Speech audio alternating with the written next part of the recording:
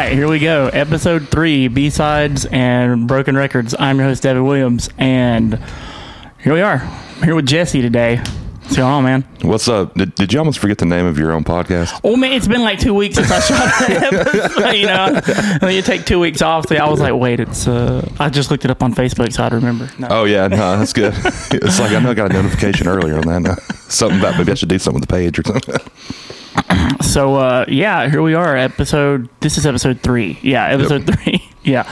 So, I guess we'll just jump right in. Kind of, just jump right in. No Michael Bolton this time. No Michael Bolton this time. Unfortunately, no Michael Bolton this time. Yeah, that's great. Thank God. Yeah. So, I guess kind of like the same vein as I did with Samples on his podcast. Like, when you were...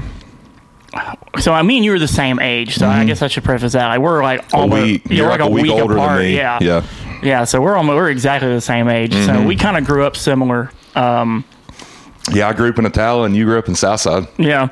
Atala, we A-town down. Yeah. So what pulled you toward like when did you kind of start paying attention to music? And so I really just kind of listened to whatever was around. Like my dad was a trumpet player, and so I grew up listening to a lot of like 70s like Chicago and like Three Dog Night, I don't stuff like that had like a lot of brass in it and things like that. And my mom was a piano player, so I was kind of raised around that, kind of always been around the piano. Like, I always dabbled with it, but I never really cared for it that much. But honestly, man, I got in sixth grade, I got into band at Edward Middle School. It was funny because we were like all like sitting in gym one day, and Coach Foster was like, "We got that band thing today at 2:15. Y'all come in here in the gym after you clean it, and he gonna come in here and talk to you if you want to be in band." And we were sitting around, and like some kid was like, "Hey, if we do band, do we not have to like do PE?" Yeah, that was the whole thing. If you did band, you got out of PE. So you're like, well, and okay. a good friend of mine, David. We were good friends growing up. He was like sitting right next to me. I was like, dude, dude, like neither of us at that time were like playing sports or anything, so whatever. And we kind of looked at each other, and we were like, yeah. And then like Mr. Malone, Bobby Malone was his name, came in there, and he like recruited us. And literally just like sixth grade, I used my dad's trumpet and just So you started off with trumpet then. Okay. Yeah, and then like over time just kind of worked my way down. Eventually wound up on tuba, but I trumpet, and that's like the tuba's like the stereo. So like I'm kind of a big dude. You're kind of a big dude too. Like tuba's like the stereotypical like big dude. Well, you can go somewhere and buy like your parents were going to get you like $300 like King trumpet or something, but like parents aren't going to go buy like a 20J or like some $10,000 like rotary like tuba or whatever. So then it just kind of filled the need, whatever they did it, and it was kind of weird having to go from like reading everything, because you learn how to read this way and then all at the class and everything. So but that was like my first introduction into it. But after that, I was just hanging out with some friends that it's Brian and Drew, and we were all kind of around the same age, and the Brooks brothers, yeah. And we were they were really into like punk, like more like NoFX and Blink-182, stuff like that. And we lived pretty close to each other, and some days we would just like walk down to Edward Music. Yeah. And eventually, we just kind of kept on doing it. And like one day I was, they were sitting around, I was like, man, I think I want to kind of do that. And everybody played guitar, and I purposely like, was like, I want to play bass. Yeah, I was like that guy. I like started off like, because I know like Brian and Drew, they both played guitar. So you're hanging out with two guitar players. You're like, well, they play guitar, so I'll just play bass. Yeah, and they were like, so, and I actually owned a bass before any other stringed instrument.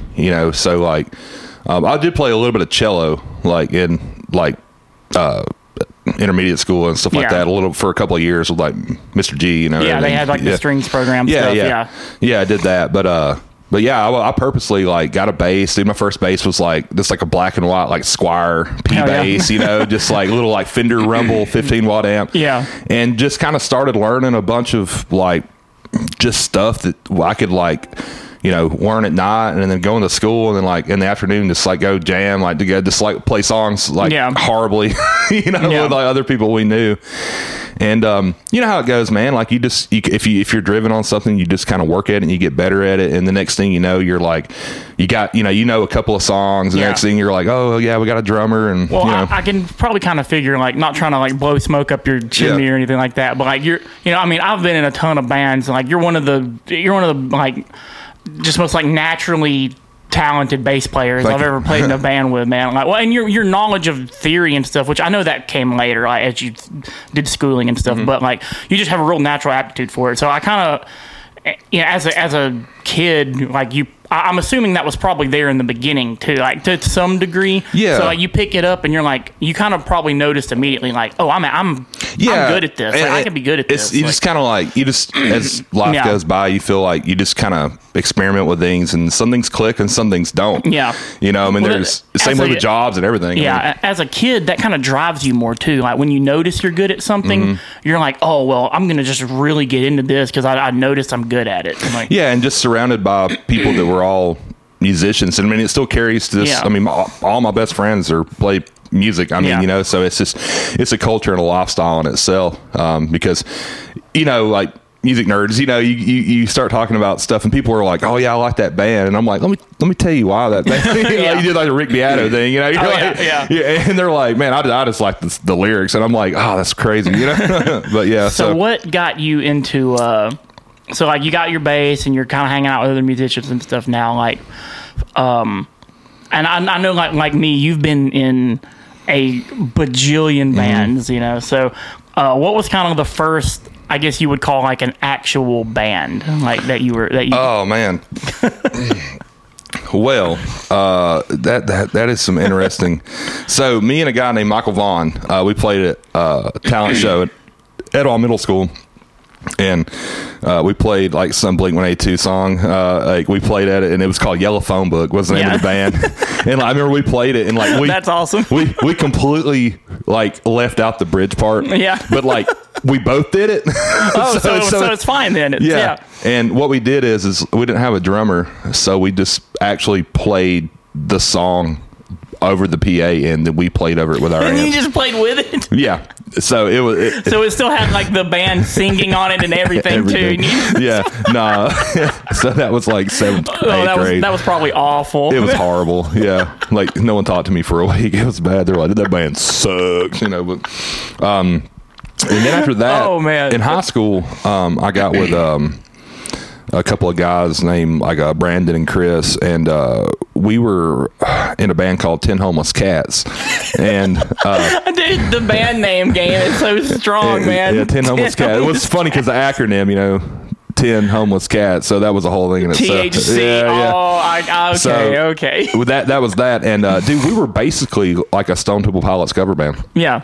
Like we just played Stone Temple Pilots and like 90s grunge, dude. And this is like 02, 03, 04, you know, like this 90s grunge, you know. So I know you've mentioned to me a bunch of times about the bass player from Stone Temple Pilots being one of your Robert Galileo. Being one of your influences. He was like one of the first people that you know, like you start reading a book and then you really like the author kind of thing. Like he was like the first guy where I wasn't playing punk bass lines, you know, and it just like stuff. Yeah, and he was the first bass player that kind of like, because you know, it's kind of like the elephant in the room. It's like, yeah, okay, it's bass. Like a lot of bass in a lot of bands is just kind of like there to be there. Absolutely. Yeah, but he was the first bass player you kind of noticed was like, he's not just there to be there. He's actually totally contributing to the song and adding melody and counter melody and like you know, when you think of a song, like you think about the bass part, you know. Like, I find this with a lot of bands like that where they're essentially like, they're not a three-piece band because they have a lead singer, but essentially they're a three-piece band. You got one guitar player, a bass player, and a drummer. Right. That's all the instrumentation. They don't have another guitar player or a keyboard player or anything to kind of fill all the space in, right? So I found with bands like that, I think about it like I call it like the Led Zeppelin thing, you know, or the Black Sabbath thing. Yeah. Like the bass player actually has to, like, you can't just do the same thing the guitar players do. The bass player actually adds to the like counterpoint and the melody of the music. Yeah, and a lot of times in bigger bands, you got two guitar players, a keyboard player, all this stuff. Those are the bands where I kind of find that bass a lot of times just kind of takes like a backseat. It's just role. A different role. I mean, it's like buying a truck that's got 2-wheel drive and 4-wheel drive. It's like, you know, it's kind of like this depends on what you need it for. But and then like, you know, just a lot of your it sounds like conventional, but I mean, a lot of the bass players like are really similar. I mean, I mean, you have to like Flea, dude. I mean, from Red Hot Chili Peppers, you gotta love him. I mean, he makes that band. I mean, in my 100%. You know, and you got that, and then like I said, Robert DeLeo. But even going back, dude, even like to the Beatles, you know, and everything. Paul McCartney was a very like melodic bass player, you know, things like that. But you know, then a good example of that is like in modern music. So like Nolly. I mean, like he is the quintessential. He plays guitar on bass. But it fills it out and it gives it their sound. I mean, you know, not to like go down a huge rabbit hole here or anything, but I kind of feel like Nolly. When I talk about bass to people, you could refer to it as like kind of like how people talk about like you know, like BC and AD when they talk about time existing like before Christ or whatever, and then after whatever. It's like there's bass before Nolly and there's bass after Nolly. Absolutely. Like, Nolly changed everything. And I always wonder if that like, was like him being a guitar player and like carrying that over, and he just was like using some like, you know, amp sim or something. He like had a 5150 and he was like, oh, that sounds good. You know, think about like bass tone in the 90s, like, you know, like the closest thing you could compare like modern bass tone tune to back then would be like the pop punk bands. You know, they were using like the Sans Amp stuff to kind of get like a brighter like bass sound. And but now, dude, like everything once the Nolly like came around.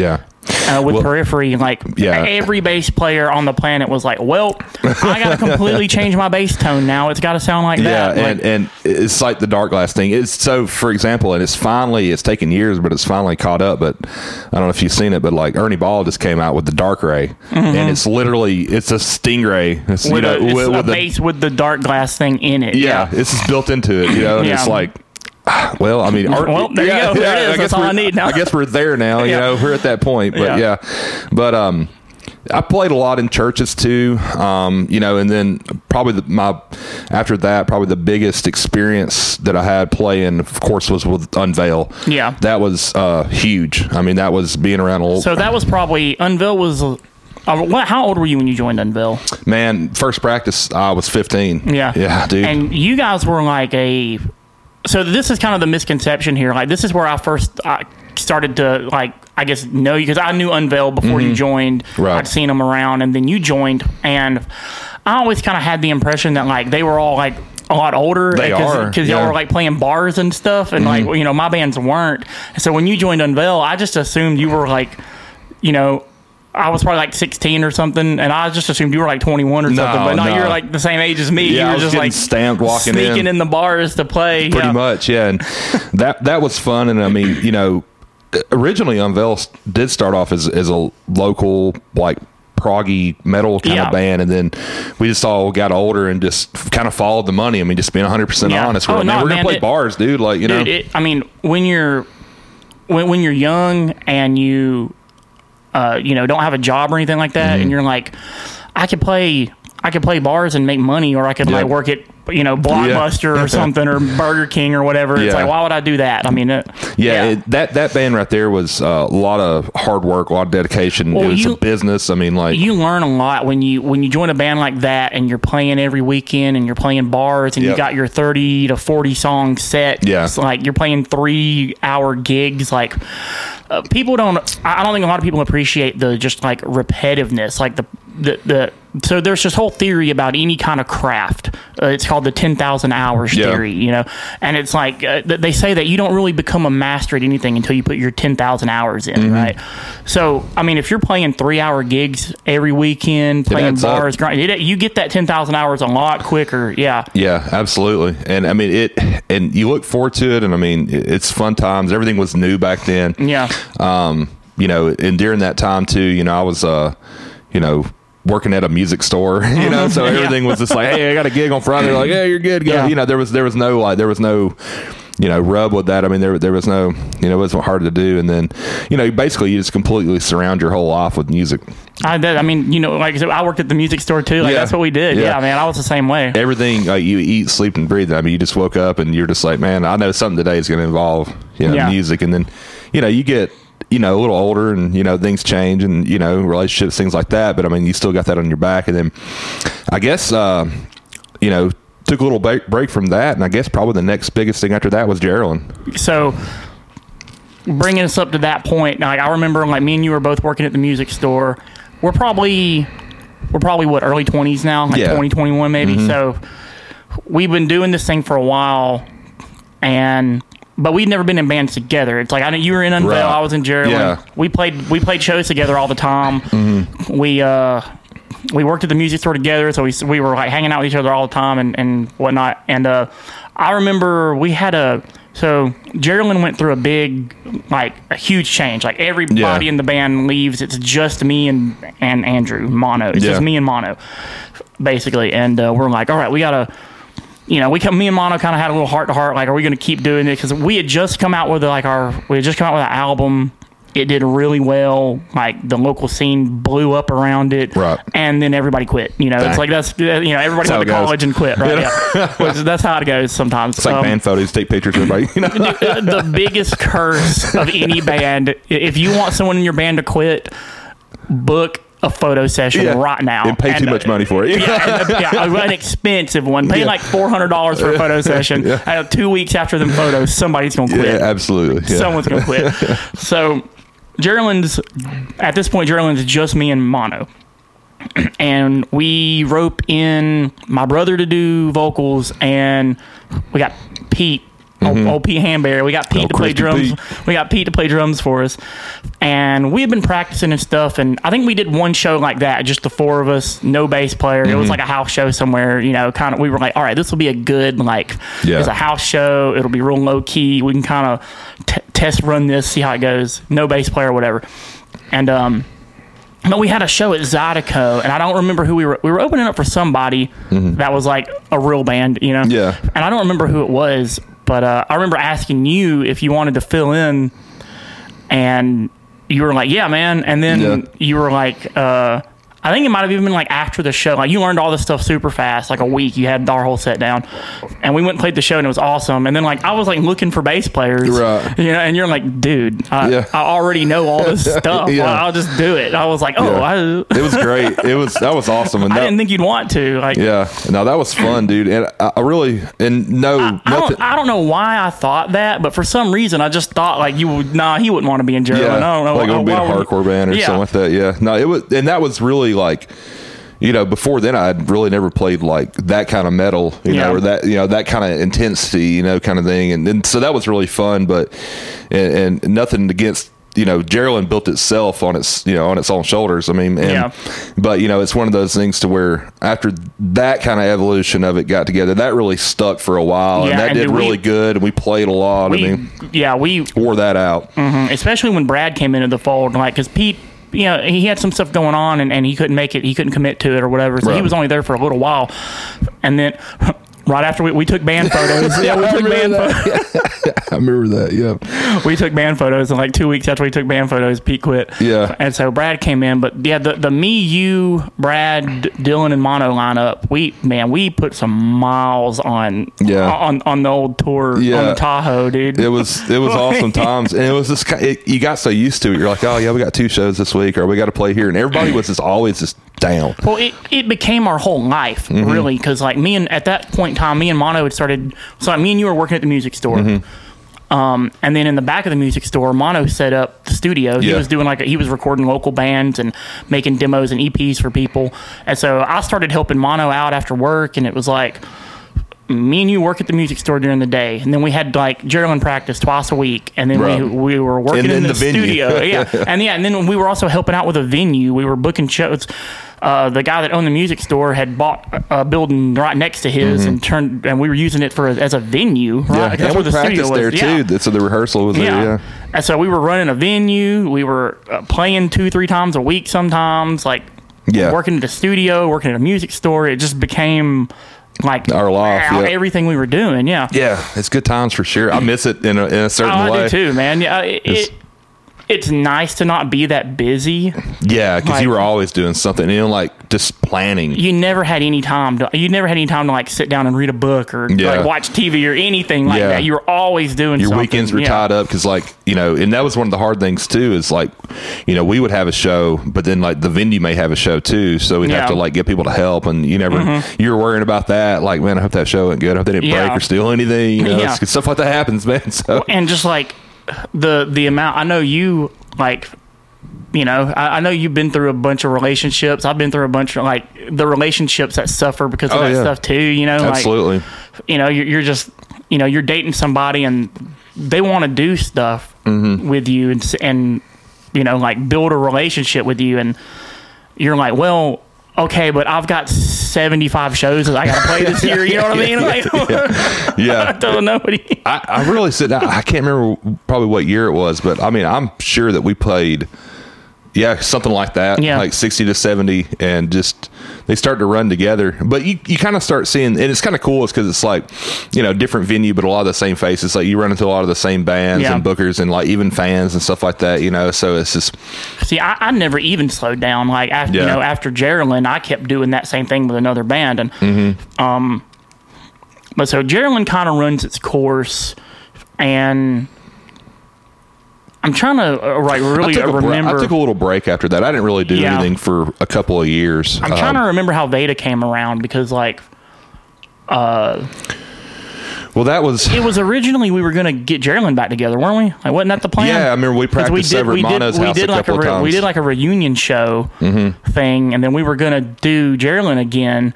And we did the acoustic thing. And Mono wound up joining them Dirty Roses and moving to Nashville, and we were like, well, so Mono was the last original member of Jerolyn, right? So when we got back together, so we probably took like a year or two off from Jerolyn, and then we did the reunion show thing, and then we were all hyped. We were like, man, we started writing some stuff, and we were like, oh man, it's so good to get back together and jam again and everything, and like. And then Mono was like, TDR wants me to be their lead guitar player. Yeah, because he was like running sound and doing lights and stuff like that. And then they kind of brought him on. And so we kind of decided that we were going to do. Like, we still wanted to keep doing shit, but we didn't want to call it Jerolyn without Mono. So we just so that pretty much just turned into VEDA at that point. And VEDA was some good times too. VEDA, dude, we played some good shows with VEDA, man. Like, I think VEDA probably was one of those bands where we got to a point real quickly where like no other band that I've ever been in got to. Like, like we're like 3 or 4 months into being a band, and we're already opening up big shows and playing with, I don't want to be that guy that's just like name dropping left and right, but like we're playing with like some real ass bands, and it seemed like it happened pretty quickly too. And that we really pushed ourselves on that stuff too, because that stuff we went out of our way to be somewhat technical. I mean, and proggy and laying on progressive and stuff like that. But it worked really well though, because we brought in a lot of elements that we knew worked. But like me and Samples touched on it a little bit. It's like I was kind of doing it for the wrong reasons, but it really did help me in the long run. Like, I was pushing myself so far musically, like especially when I started singing in VEDA, because like originally my brother was a singer in VEDA, and then he moved to Colorado, and I became the singer. We filled out the guitar position elsewhere, and man, it just like that was the first band. So like I'd always kind of considered myself like a decent singer, but most bands I was in, that wasn't like the focal point I was doing, you know. And so VEDA really pushed me to like. Oh yeah, absolutely. I think it pushed all of us, and I think that band demanded a singer. Like it required it, just because.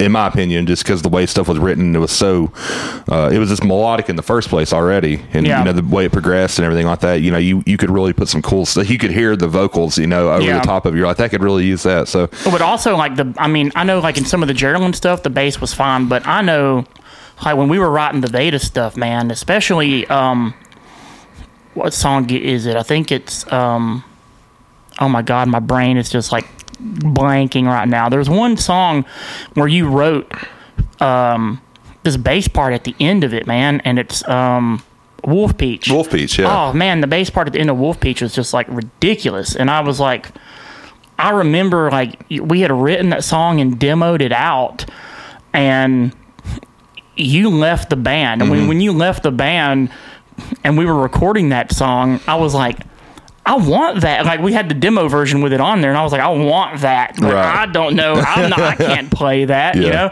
And so I remember Tony just like, Tony was like, fine, dude, I'll do it. And Tony like had to go through that bass part and learn the whole thing and like play it on the record and stuff. And you have like, a little tapping part. Yeah. That stuff was crazy. It took me a while to figure it out too, because like I wanted to hear it a certain way, and I was like, man, that's hard. You get in that certain point, and you start writing stuff, and you're like, oh no, I'm there. Yeah. It's so hard that I have to like remember it and like do it the same way every time. You're like, oh no, I've messed up, you know, because you can't go back from that. You can't just wing that. No, you have to nail it. Yeah. So. Well, that was the first band I'd been in too, where you were the bass player. Like, that wasn't the only thing you contributed to writing. Like, you helped write, like you wrote a bunch of stuff. You know, you'd come in and show stuff on bass, and like we'd build around bass riffs and stuff sometimes, and like that was kind of a different experience too, and that was really cool. Like, well, it left a lot of space for as the guitar player for a little while, but I know like Rob and Tony, it left them space to like do other things too. Like, well, it's cool too to like everybody knows like what the foundation is, like, you know, so you're like, well, I know the bass part's doing that, so I can stay away from it or lock in with it, or you know, whatever I need to do. So and I feel like in a lot of bands, you know, people, they don't write that way, you know. They're like, oh man, you know, like here's the guitar part, the bass is just like low guitar. Yeah, absolutely. So that's always fun being in bands like that, you know, or being able to write like that is having a little bit more focus on the bass part for sure. Absolutely. So I'm gonna backtrack a little bit here, all right? Like, 'cause I kind of touched on it briefly, but you have a really good understanding of music theory and stuff, and I kind of want you to kind of lay out where that came into play, like when you decided to kind of, because you know a lot of musicians are good musicians, but they never get into the like academic side of it, if you will. Like, it was mostly came from working at a music store and teaching. So I kind of like learned it as I went. As you were teaching, yeah. And another, I mean, just like there's some awesome certain books out there like called like Fretboard Logic, where you learn music theory for guitar, you know what I'm saying, or like for bass. I mean, I couldn't sit there and pull that over onto a piano or anything. You know what I'm saying? But like on guitar, you learn how to stack stuff and get voicings and chords and stuff like that, how you want it. But yeah, literally, because I taught, you know, you did too. I mean, you know, just teaching, and you know, you'd sometimes get some people that come in there that were, you know, intermediate players or whatever, and they'd be like, man, I can play guitar, and you know, they play blues or rock, and they play a bunch of cool songs back and forth. They're like, I don't kind of want to know how it's done, and you know, when you can put a name to something, you can recall it, you know, instead of it being like, oh, that's like that solo from that one song. And you know. And I think that's what a lot of people don't understand about music theory. They get real intimidated by it. And it's really just like putting labels on things so you can recall it. Like you said, like, that's all it is. I know how to make this A minor ninth chord, but if you don't know that it's an A minor nine chord, then someone's just like, make the chord that sounds like this, and you're like, which one? You're like, hey, you know, that one band, they had that song, that's that chord. Like, you know, and the cool thing about a guitar is if you can do it in one place, you can do it in another. So you just move it around, whatever. But it's really just putting names and labels on things so you learn something. You learn what it's called, right? And that way you can put it in the toolbox and pull it out later, you know. Because I was always looking at something for like an application, like a purpose. Like no disrespect to like veteran players, but I'm like, man, that's awesome. Go out there and do it, you know. Like go out there, you know, like enjoy it, or at least record it and get it out there, you know. But I mean, so learning that stuff so you can use it goes a long way. Yeah, and there's always something to learn, you know. Like, you know, there's always something you can try. And not only that, but just getting outside of your box a little bit, you know, like getting out of, you know, learning how to play like country stuff or jazz stuff or, you know, like blues. Because I know you did like show band for a while too. Yeah, which was diet jazz. I mean, you know, jazz. I mean, you know, as a guitar player in that, you're playing a lot of, you know, you're playing like a lot of comp stuff, like a lot of like counter stuff, you know, and you're playing just little single parts of chords and things like that. And so playing in like that kind of style, you pick up on like chord theory real quick. I mean, that's like, that's all you're hearing. Because I know, I remember like we'd be in practice sometimes, like VEDA practice, and you would be like, no, man, it's this, and you'd call out some chord, and I'd be like, I don't know what that is. I'd be like, I gotta figure. Okay, let me think here, because I have some music theory training too, but like I just over the years have just you know packed it all away and forgot most of it. So it's like you'd be calling stuff out to me, and I'd be like, oh God, I gotta. Okay, what? Let me remember how this is made. Let me remember what this chord looks like. Like I said, we got there. We had we got to the point where we're like, oh no, we had to start using songs that have like chords that have names. Oh, dude, I remember Tony would like guitar tab out. Tony would like tab out his riffs and stuff, you know, and like. Yeah, I remember we were doing that one day, like writing out chord charts and tabbing out our riffs, and I was like, "What? How did we get here?" Like, what? Hey, man, we've came full circle, though. I'll tell you what. I know, right? That's great. So because you're actually a pretty good guitar player too. So when did guitar kind of start to come into play for you too? When did you like think, okay, well, I got this bass thing pretty nailed down, but like there's that other guy with 2 extra strings. Let me grab him and. Really just being around other guitar players and just kind of picking them up. I bought like a little cheap acoustic guitar when I was real young and just kind of played around with that. And just one day just had a little extra money and just, went and bought a guitar and just kind of just went from there and started playing around with it. And, the cool thing about, it's funny because like you bass, or like, oh, play me something, and you're like, it don't really work like that. Like, so like, because you're just like, okay, I'm gonna hit this note, like, boom, boom, Well, guitar has always had that like, because I would tell people this sometimes too, because I'm a viola player, a violinist, for people that don't know, and people would always be like, man, I want to learn how to play the violin, I want to learn how to play the viola or something, and I would always be like, well, let me ask you a question.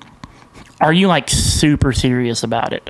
Yeah. Like, are you gonna be a violinist? And you're like, and then when it's talking to them, I'd find out that like, no, they just kind of casually want to be. They just want something That's casually. That's the one instrument. And I'm like, okay, then you need to learn how to play guitar, because guitar is an instrument. You can sit on your couch and watch TV and have your guitar book, and you can learn some chords and you can play along to your favorite songs, and that's great, right? Great, awesome. And if you want to be a casual musician, that's the instrument for you, right? Yeah. You can sing a song to your girlfriend, or you can sing a song at a party with your friends, and you're like, oh whatever, man, that's great, yeah.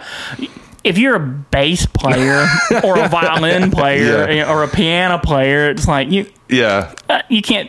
Hold on, let me go get my piano. You know what I mean? Get my baby grand out of the basement. We'll bring it next to the campfire. Oh yeah, let me play you the bass line from Smoke on the Water, and they're like, okay, this is cool, I guess. I don't know. And you just keep on doing it, like, and everybody's just like, oh my god, So like, there are some instruments that they're not casual instruments. You really gotta like, people want to. Especially like your family, when you're a teenager, where your family wants to hear, they're like, oh, you're doing the music stuff, I'll play you something. And you're like, well, here's this bass thing I learned, what I mean? So you kind of grab guitar because you're like, I can sit down with a guitar and do a whole song by myself. Guitar's just always had that air to it too. I mean, it's just like, you can just grab a guitar and go anywhere and play something, everybody's going to know it. I mean, there's hundreds of thousands of people out there that's millionaires because of their voice and they play guitar. I mean, it's like they know like 6 chords and they can sing good, and they cycle it out, and I mean, so that you just learn how to figure that out and you're good to go. But I mean, just kind of being around people and then buying one and just kind of just having the motivation to say, hey, I want to learn this song, or I want to learn this lick or this riff, or the intro to this, and just kind of work on it from there. So hell yeah. So, what kind of bands, like, what was the first time you started to kind of get away from, like, what was going on, just, like, in your immediate, like, peripheral, like, you're a kid and you're listening to the radio, your parents and stuff. What was kind of the first, like, because, people would say the kind of stuff we play is pretty underground, quote, I guess. Like, so what kind of stuff did you kind of stumble upon first that was, like, not the mainstream norm kind of stuff? I guess just from playing, I don't know, man, just going to shows. I mean, you watch a lot of bands that are kind of out there. I remember the first time I ever watched The Chariot live, and after that I was like, oh, that exists. That's a thing that I can do. These people have feedback, and they use it, like for songs. And I was like, that was always cool. But I listened to a lot of growing up. Had a couple of friends of mine that were older, but Michael, McNutt and everything, and like we listened to a lot of kind of off the wall stuff. So like he introduced me to like Tool and Meshuggah and very popular bands. But like, we grew up in a time where there was this brief period in the like late 90s, early 2000s where like bands that really had no business being like quote mainstream became mainstream. Like Mudvayne was a mainstream band. Like Slipknot's a mainstream band. And absolutely. so we kind of had this like little era where we were real impressionable, and those kind of bands became big, and then it wasn't too hard for us to just go a little further than that and get down into some really like underground stuff. Dude, I remember being in like middle school, and we had like that show that came on MTV. It was like Carson Daly. It was like the top 10 or whatever. TRL. Yeah, TRL. And like Korn was number one. Korn. And I'm like, they KORN, and like the guy wears kilts. They play like number 2 is Christina Aguilera. Number 1's Korn. Yeah, 3's like, Puff Daddy or something, and then Korn. And you're like, oh my God. And then, so that was really actually kind of like cool, because it especially if you were kind of like playing the bass or guitar or something like that, and you're like, dude, these guys are number one on TRL, and I'm like, I'm doing that, like I could do that. So that was a lot of motivation for sure. I mean, because you see like rappers and like pop stars and stuff, and you kind of go, I don't really understand how that works. Like you're like, I don't understand how they got where they got.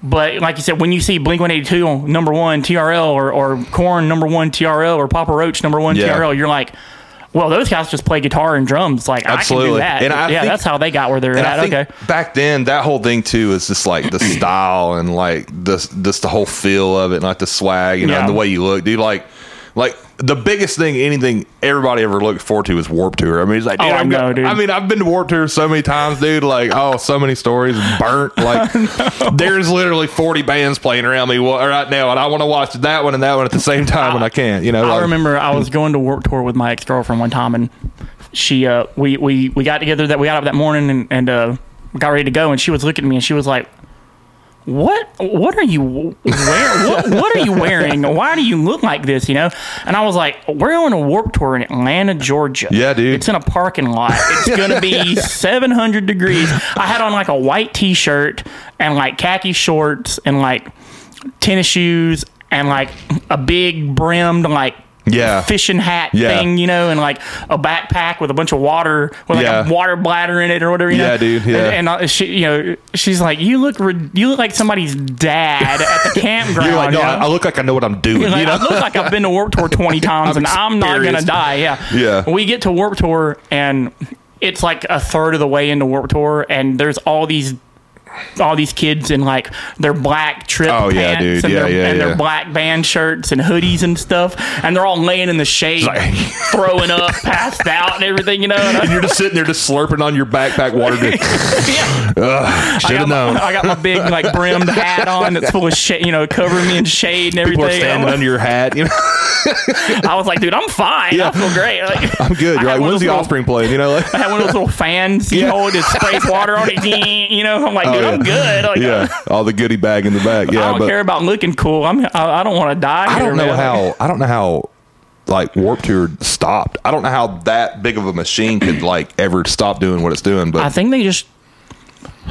I don't think it had anything to do with the money. I mean, I could be wrong here, but I don't think it had anything to do with the money. I think they were just like, well, we've done this so many times. Played out, like, maybe. Yeah, you're give it a rest. That's crazy because like nowadays, man, like you don't really see them so much around here, but like out west and stuff, man, you see these tour bills that are just like, oh my God, everybody. Yeah. Like 60 bands, and you've heard of 40 of them, and the 20 of them are like you would love to watch them. Warped Tour was the only place for the longest time you could do that at. Where else are you going to go and see like AFI, Rancid, The Offspring, you know what it might have been too, though?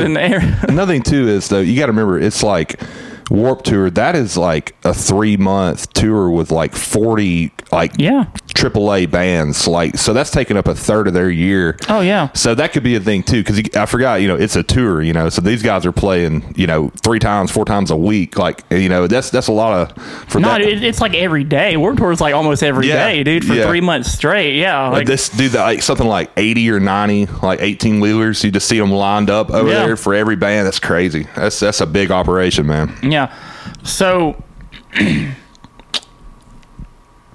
like, I know that we were, that era was just such a like different time, man. But I mean, that's what really got me into the kind of music that we're into. And I don't, I try to explain it to people when they, because it seems so weird, I guess, to outsiders when they're like, when they ask like how we got into this kind of music, and the first thing we bring up is like, well, we went to shows, and they're like, what are you talking about?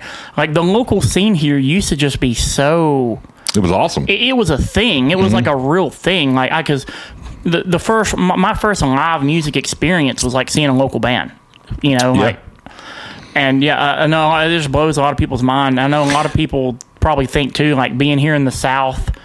Like in Alabama, like the deep South, they're like, you guys have a like the real deep South. Yeah, the fact that there was like a punk metal hardcore scene, thriving, doing great, completely thriving. Yeah, like, and it's funny because like people put it together because they want to, like they don't have to. There's nothing. It's just like, hey, if we make money, great, or whatever. But it's a thing, and I think a lot of it had to do just in the location and just what was available for kids too. I mean, and that whole culture in itself. And there's so many like little subcultures for the people that went to shows. You had the people that like were in bands, and you had the people that that they like woke up thinking about shows, and then you had like the casual, they're like, I'm gonna go to the show, and then that was my whole existence, was just like absolutely prepping for the show this weekend. You would go to a show if you've never heard of any of the bands.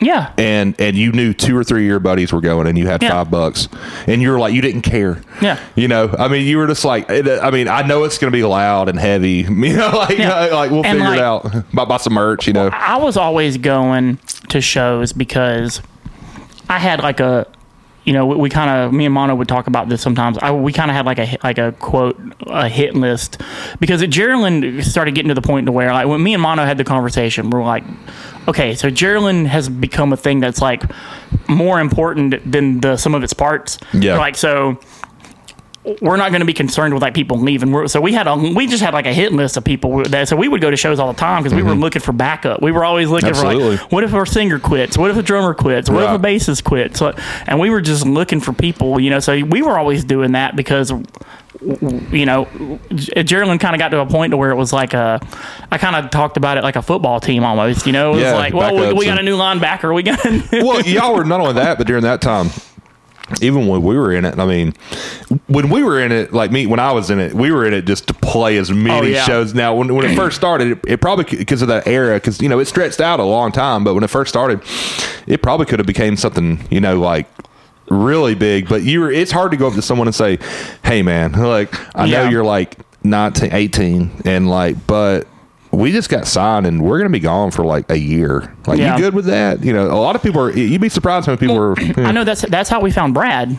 Right. Me and we were playing a show somewhere, and Brad was in a pop punk band. Yep. And I saw him over at the corner, like warming up in the back, like before a show one day, and he was doing these like double bass, like blast beats on this little practice pad thing he had, and I was like, I was like, that guy doesn't. I don't think he sticks out a little bit. Yeah, he sticks out in that pop punk band. I don't think he's really a pop punk dude. Yeah. So I started asking him like what kind of bands he was into and stuff. Yeah, I'm like, what kind? He's like, dude, August Burns Red's my favorite band ever. I'm like, okay. Yeah. All right. So they had a manager at the time. That band did. So I got together with their manager, and I was like, got his number and stuff and everything. And I remember when Pete left, Jerolyn, I was like, hey, that dude from the pop punk band, like that guy, like, so we were keeping up with people like that, man, because we had to, because we just had people leaving all the time, like, because people, like you said, we were a band that was playing 2 to 3 shows a week and then going on tours when we could, and it's like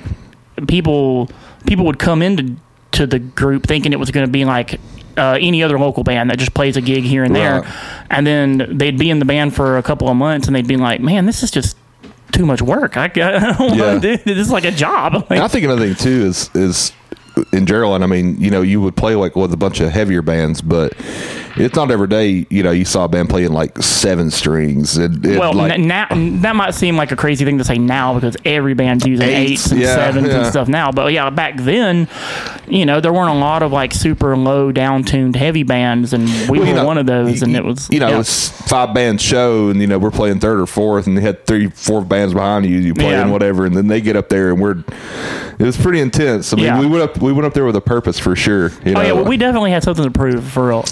Always, dude. It was all in like good. It was all in like good flavor, though. Absolutely, it wasn't. Yeah, absolutely. It was always just kind of like, hey, we're here. Like we're gonna do our thing. It wasn't like a dickish thing. Not at all. No. It was always like we were really like, I felt like entertainers. Like we were like, man, we're gonna put on a show, dude. We would because we would talk. I know a lot of some of our peers at the time. I remember some people saying some things to me, like kind of like tongue in cheek, like poking it, because we weren't like crazy or anything, but we did have a little production value to our show. Absolutely. Like, matching cabs and stuff, and like things on stage, and like, we wrote breakdowns just to have breakdowns. Like, hey guys, we're gonna give it to you. Here's the breakdown. We kind of had like a little bit. We kind of had like a bit per se. For sure. I remember some of our peers would kind of poke at me sometimes about it, and I was like, we open our set with baby metal. And I would say that to them. Like what you just said, I'd be like, dude, we're not just a hardcore band. Like we're entertainers. Like we're here to entertain. It's a show. Like we just want to. We weren't super like intrusive. Like we definitely like wanted the crowd to get involved. And I've seen a lot of bands do, but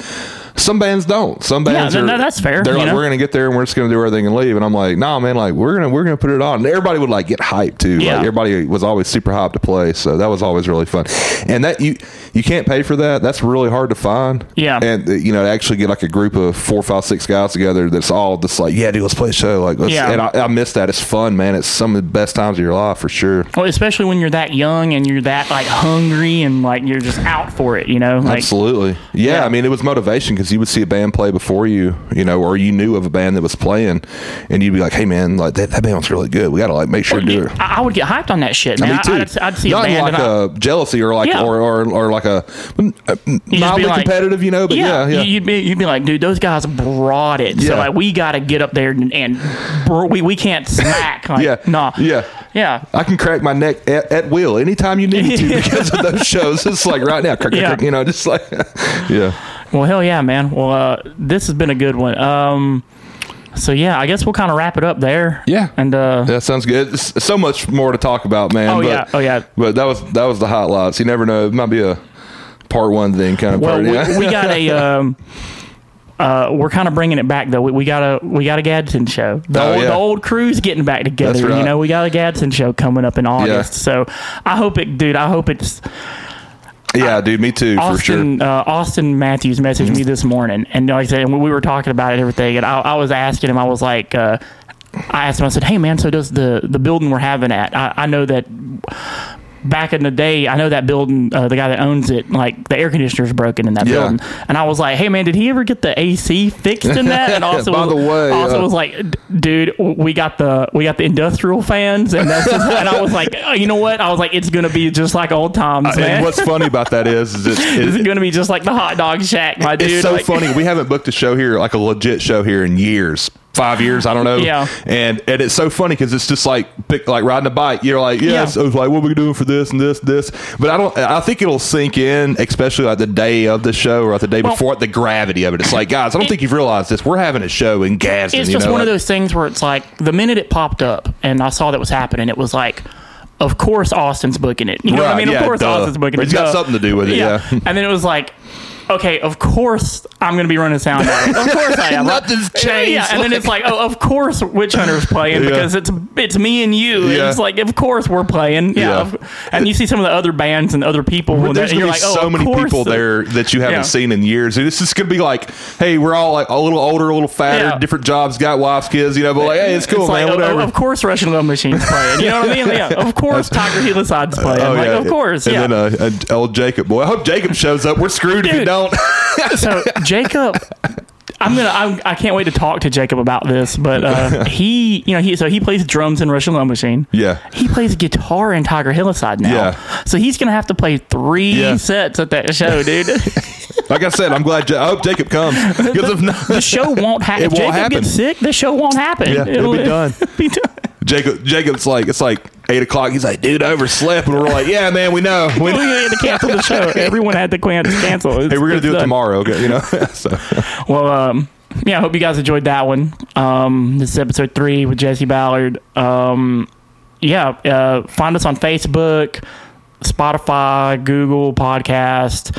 I don't think we're still on Apple Pod. I don't know what Apple's fucking deal is, but eventually. Yeah, who knows? If you listen to podcasts somewhere, though, we're probably on it. So, just find us on there, and we'll be back next week. Thanks.